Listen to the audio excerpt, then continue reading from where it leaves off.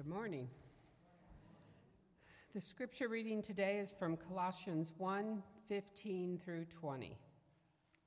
He is the image of the invisible God, the firstborn over all creation. For everything was created by him, in heaven and on earth, the visible and the invisible, whether thrones or dominions or rulers or authorities. All things have been created through him and for him.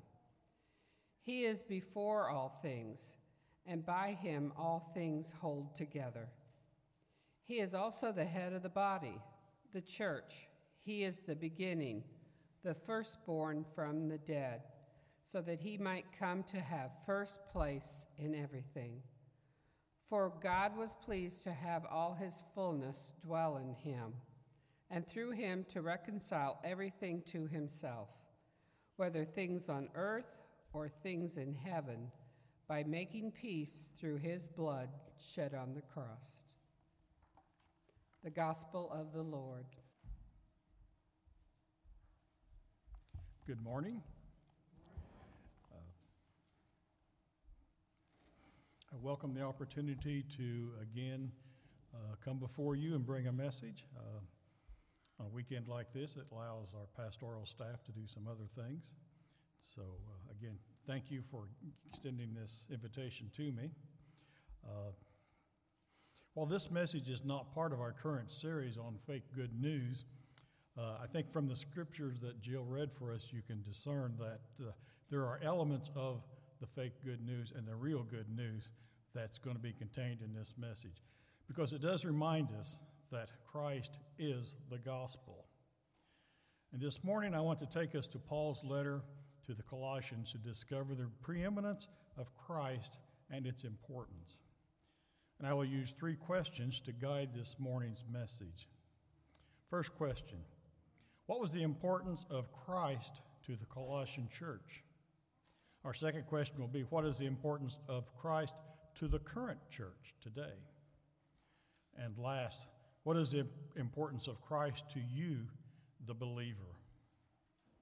Some background: Colossae was a small town located in Asia Minor, which is modern-day Turkey. It was neither a large or important community anymore, although it had previously been that way, but it had been upstaged by its neighbor, Laodicea, which was about 10 miles away. Paul, as he indicates in his letter, had not personally visited Colossae. The Colossian church owed its origin to Epaphras, a fellow worker of Paul, who had worked and studied under Paul. But Colossae, like many towns in Asia Minor, had a mixture of pagan worship, Judaism, and mysterious religions, which promised entry into a secret higher knowledge and a higher world that was not available to the average person. And over time, they say these lines kind of blurred between all these different religions, and a phenomenon known as syncretism became common. I want to go to Curtis Vaughan in his introduction to his commentary on Colossians, where he writes, Paul's purpose in writing Colossians was threefold. First, to express his personal interest in the church. Second, he wanted to warn them against reverting to their old pagan ways. And third, to refute the false teaching that was threatening the Colossian church.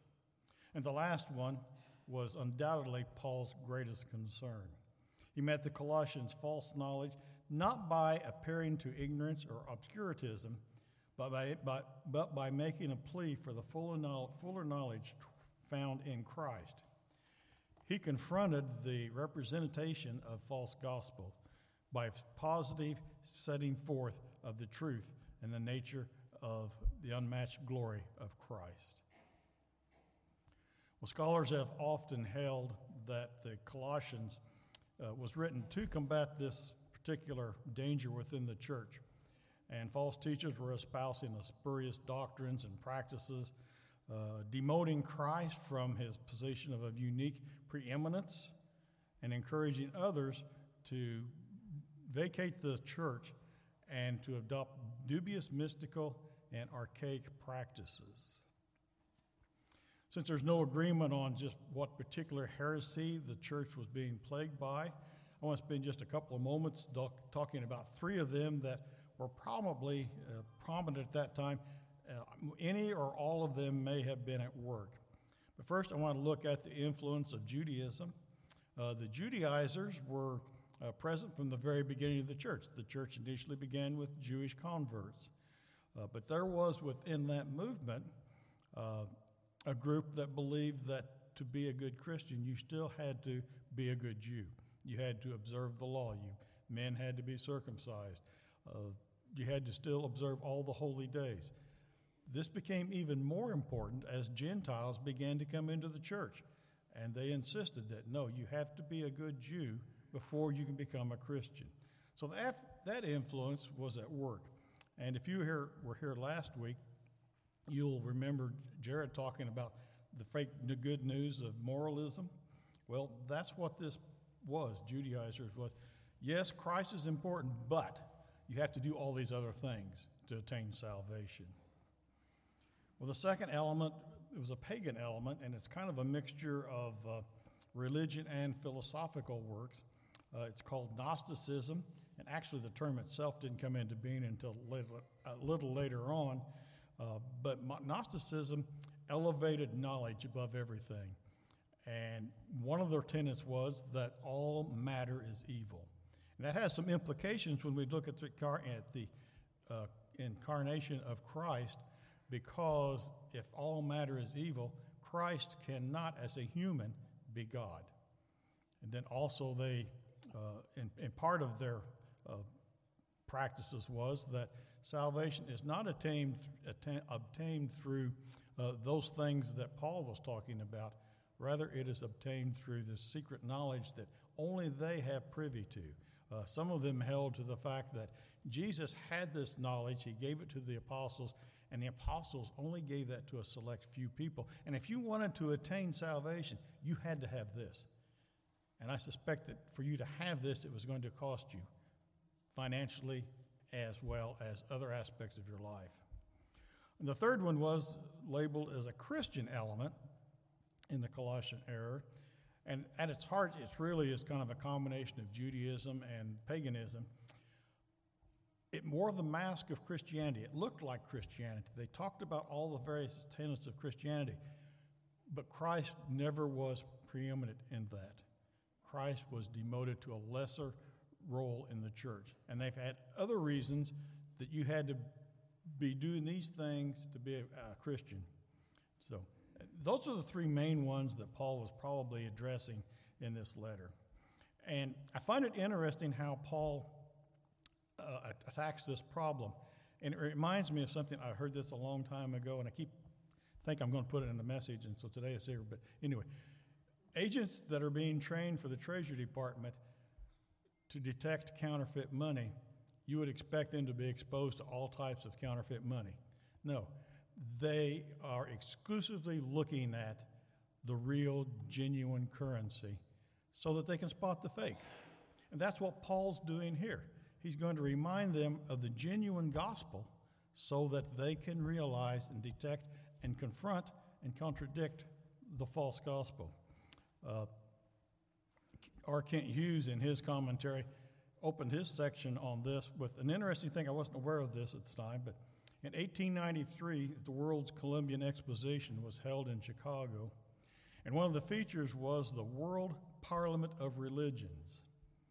And representatives of the world's religions met to share their best points and perhaps come up with a new world religion.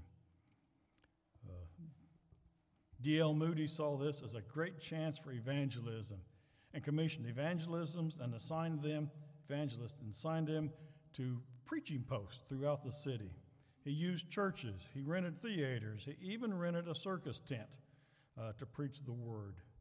Moody's friends wanted him to attack the Parliament of Religions, but he refused, saying, "I'm going to make Jesus Christ so attractive that men will turn to him." So D.L. Moody knew that preaching the Christ preeminent, the peerless, supreme, all-sufficient Christ clearly presented would do the job. and it did. The Chicago campaign is considered to be D.L. Moody's greatest evangelistic work. And they said thousands came to Christ as a result of that. So instead of debating and focusing upon the errors that you might encounter when dealing with someone who's making a challenge to the gospel, I would suggest that instead of doing that, that you focused on the why and the who of Jesus Christ. That's what Paul did, the why and the who of Jesus Christ. Why was Christ and who was he? Well, this morning there are three profound, sweeping statements concerning Christ that we find in this morning's scripture. The first one shows his relationship to deity, then also to creation, and finally to the church. So in verse 15 we read the first part, he, meaning Christ, is the image of the invisible God. N.T. Wright, in his commentary on Colossians, writes, from all eternity, Jesus had, in his very nature, been the image of God, reflecting perfectly the character and the life of the Father. John proclaimed in his gospel, chapter 1:18, no one has seen God, the only God, who is at the Father's side. He has made him known. Jesus, the second member of the Trinity, is not a lesser being or an emanation of the supreme God, as some falsely taught. Jesus himself said, I and the Father am one, John 10:30. In answer to Philip's question, Lord, show us the Father, and that is enough for us, Jesus said to him, have I been with you so long and you still do not know me, Philip? Whoever has seen me has seen the Father. Do you not believe that I am in the Father and the Father is in me? John 14:8 and 9. Paul is emphatically reminding the Colossians that Jesus is God. Again, he's not a rung on the ladder, a means to gain a step up to closer to the supreme being. God and Jesus are the same. Jesus is God. Well, relation to creation. Starting verse 15 again. Jesus is the firstborn of all creation. For by him all things were created, in heaven and on earth, visible and invisible, whether thrones or dominions, or rulers or authorities. All things were created through him and for him. And he is before all things, and in him all things hold together. Paul is describing Christ's supremacy in creation in four ways. He is firstborn. He is creator. He is the goal of creation, and he is the sustainer of creation. Christ is called the firstborn of all creation, which at first sight makes us wonder, what kind of teaching is this? Was Jesus was the first person God created? And indeed, the Jehovah's Witnesses and the heretic Arius before them take it this way, that Jesus was a created being. But they do so by ignoring the context, which makes him creator of everything. They also ignore the indisputable fact that while firstborn can mean first child, it very often is simply a term that means first in rank or honor. N.T. Wright makes this point in writing, firstborn of all creation conveys the idea of priority in both time and rank. John 1:1, in the beginning was the Word, and the Word was with God, and the Word was God. Christ is also creator, for by him all things were created. All things. There is nothing that was not created by Christ. Paul's list includes everything, from the visible to the invisible, in heaven and on earth. Paul even includes thrones, dominions, rulers, authorities. There is nothing that exists that was not created by him. There is nothing that creates. Jesus created in ex nihilo, from nothing. There was nothing before Jesus created. So Jesus is not only the firstborn of creation, he is the creator. And Christ is also the end or the goal of creation. For it says, all things were created through him and for him. And one commentator suggested that it would be better to read that all things were created through him and toward him, to have a better appreciation to the force of that statement. Christ is the beginning and the end, the Alpha and the Omega. And one day everything will give him glory. Philippians 2, verses 10 and 11. So that at the name of Jesus, every knee should bow in heaven and on earth and under the earth, and every tongue confess that Jesus Christ is Lord, to the glory of God the Father. Well, he's firstborn, he's creator, he is the end goal. Christ is also the superior in creation because he is the sustainer. As he says, and he is before all things, and in him all things hold together. Christ continues to this day to hold all things together. Apart from his continuous activity, everything would disintegrate. Christ is sustainer. He's holding everything together, this creation. And since he does this, only he, as one commentator pointed out, only he knows how to best fix our lives and order our lives. There is no system of laws or rituals or secret knowledge. No lesser being can sustain us. Christ sustains his creation. Our third statement then is, Christ is head of the church. We read, and he is the head of the body, the church. Paul is reminding the Colossians that Christ is sovereign over the church, just as he is sovereign over creation. When we became believers, we became a part of Christ's body.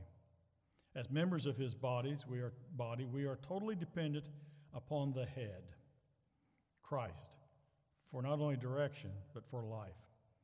Just as the human body cannot survive without a head, neither can a church. Christ demonstrates his priority by being the firstborn from the dead. Jesus wasn't the first person to be resurrected from death. Elisha raised a child in 2 Kings 4:32. And we know from Jesus' earthly ministry and some of the works of the apostles that other people were also resurrected. But every one of them experienced a second earthly death, but not Jesus. He resurrected to never die again. And because he has new life, we too can have it as well. Paul has equipped the young Colossian church to handle the false teachings that they were experiencing. He reminded them that Christ is the image of the invisible God, the firstborn of creation, through whom and by whom and for whom all things were created. And he is the head of the church, being also firstborn from the dead. Paul is saying Christ is God. Christ is supreme. Christ is sufficient. What is important to the church today? Well, even before we relocated to this new facility and changed our name, the leadership of this church had adopted the following statement to help guide us in displaying Christ in all that we do. I'm going to read that for you. Christ first. We exist to put Christ first in our worship. To worship something, to worship someone or something is to proclaim its ultimate worth. To put Christ first in our worship certainly means that our gathered worship services are all about Jesus, but also means that we seek to stir up love for Christ above all in our hearts, and out of that love to live for him in all we do. Christ first in our word ministries. To put Christ first, we must take the authority of Scripture seriously. Christ himself had a high view of the Bible, and if the Bible that teaches us who Christ is, while not all Christians are called to the role of pastor, all Christians are called to ministry of the word in some way. Rather than speaking the truth in love, we are to grow in every way into him who is the head in Christ. Ephesians 4:15. Christ first in our relationships. The Bible makes it clear that our relationships to one another in the church are an important part of God's plan for us. We are commanded to love one another as a family. We are We are compared to the body made up by the many parts that must work together. Those parts that are all different. Skills, different backgrounds, even different politics or ethnicities. But we are all one in Christ Jesus. And Christ first in our communities. Christ came not to be served, but to serve. And we seek to follow his example by loving and serving our neighbors. We believe the most important way we can serve those around us is by sharing Christ with them. But that is not the only way we can serve. While we are far from perfect at this, we are seeking ways to reach out in love and to serve those around us. Putting Christ first directs us as a church. And as a member of the leadership team, I can tell you that we take this charge very seriously. As we meet to plan and to make decisions, Christ first directs us. And for any church today, if Christ is not first, if he is an addition to whatever else they do, if he is used as a means to draw people in, only to direct them to something other than his gospel, then that church lacks a head and therefore is dead. And it may be like the chickens my brothers and I used to kill when we lived on a farm. The body continued to flop around even though the head was already been removed. Ultimately, that chicken is dead. It just body doesn't know it. And so is that church. A number of years ago, one of the main reasons we left the Disciples of Christ denomination was because they no longer had Christ first as their head. So, in our current series on fake good news, which I hope you're enjoying that, which highlights false gospels, gospels which really aren't a gospel at all because there is no good news to fake news. But anyway, I want you to continue to listen to those series. I think you will find them not only entertaining, but very helpful in you as you continue to share the gospel in the world around you, because you'll find people believing these false gospels as the truth. So a church that does not have Christ at its head is not a church at all. Paul reminded the Colossians of that. I remind the church today of that. Well, what is the importance of Christ for the believer? R. Scott Pace writes, "The glory of Christ deserves our highest praise and deepest devotion because the gospel has rescued us from our rebellious hearts and hopeless conditions." The glory of Christ deserves our highest praise and deepest devotion because the gospel has rescued us from our rebellious hearts and our hopeless conditions. This morning I asked that we would recite the Nicene Creed. And this creed was a statement of faith that the early church developed in response to the heresy of Arius.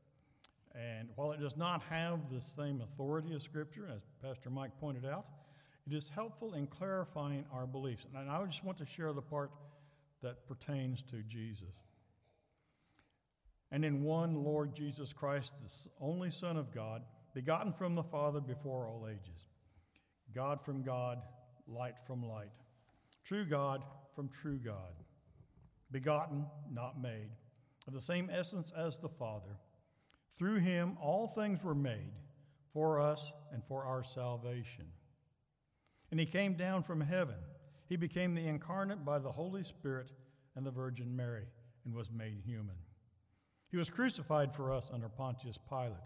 He suffered and was buried. The third day he rose again, according to the Scriptures. He ascended to heaven and is seated at the right hand of the Father. He will come again with glory to judge the living and the dead. His kingdom will never end." I'm not going to take time to connect the dots between this right piece of Scripture and the Nicene Creed, but I think it's pretty apparent that this creedal statement strongly reinforces what Paul was trying to communicate to the Colossians. So, what does it mean to have Christ in your life? What does it mean to the believer? Acts 4:12, I think, is very famous among most believers. "And there is salvation in no one else, for there is no other name under heaven given among men by which we must be saved." No other name. Jesus is the only name. He is the only means to salvation. Luke is very clear when he makes that statement, that Jesus is the only means to salvation. It is by the work of Christ and Him alone that we have salvation. Most of you are too young to remember the evangelism explosion. I only know about it mostly from others telling me about it. It started sometime in the early 60s. D. James Kennedy from Coral Ridge Presbyterian Church was a founder, but he acknowledges someone else had really directed him to that. But anyway, there's a question that they would use to engage people so they could share the gospel. And the question was something like this: if you were to die tonight and to gain entry into heaven, what would you say?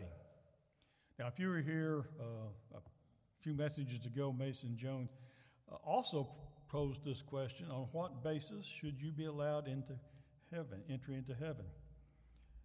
If your answer is in the first person, because I was a good person, because I had faith, because I believe, because I'm continuing, because I'm active in my church, because I.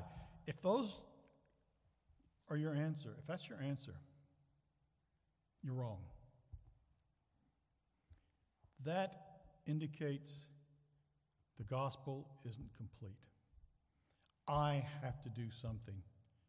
There's some worth about me in the gospel that makes me allowed to be entered into heaven. It's not me. That's a gospel that contains works. And the longer you stay on that path, it's just a logical conclusion that eventually it'll be because I and Christ, and not Christ and I. Now, the only correct answer is in the third person, because He died on the cross for my sins, because He is the only means to salvation, because of Christ. Christ alone is the means of salvation. That's the answer. That's the answer that Paul was communicating to the Colossian church. That's the answer that the church needs today. That's the answers that believers need today, because of the work of Christ and Christ alone. So I urge you this morning, as I come to a close here, that you make Christ first, not only in your church life, your religious aspect of your life, but make Him first in your complete life. Make your life ordered around Christ. Does Christ influence, impact, direct the decisions that you make on a regular basis? I want to read our scripture in conclusion. Just read our scripture again for us. Colossians 1:15-20. Paul writes, "He is the image of the invisible God, the firstborn of all creation. For by Him all things were created, in heaven and on earth, visible and invisible, whether thrones or dominions, rulers or authorities. All things were created through Him and for Him. And He is the head of the church, head of the body, the church. And He is the beginning, the firstborn from the dead, that in everything He might be preeminent.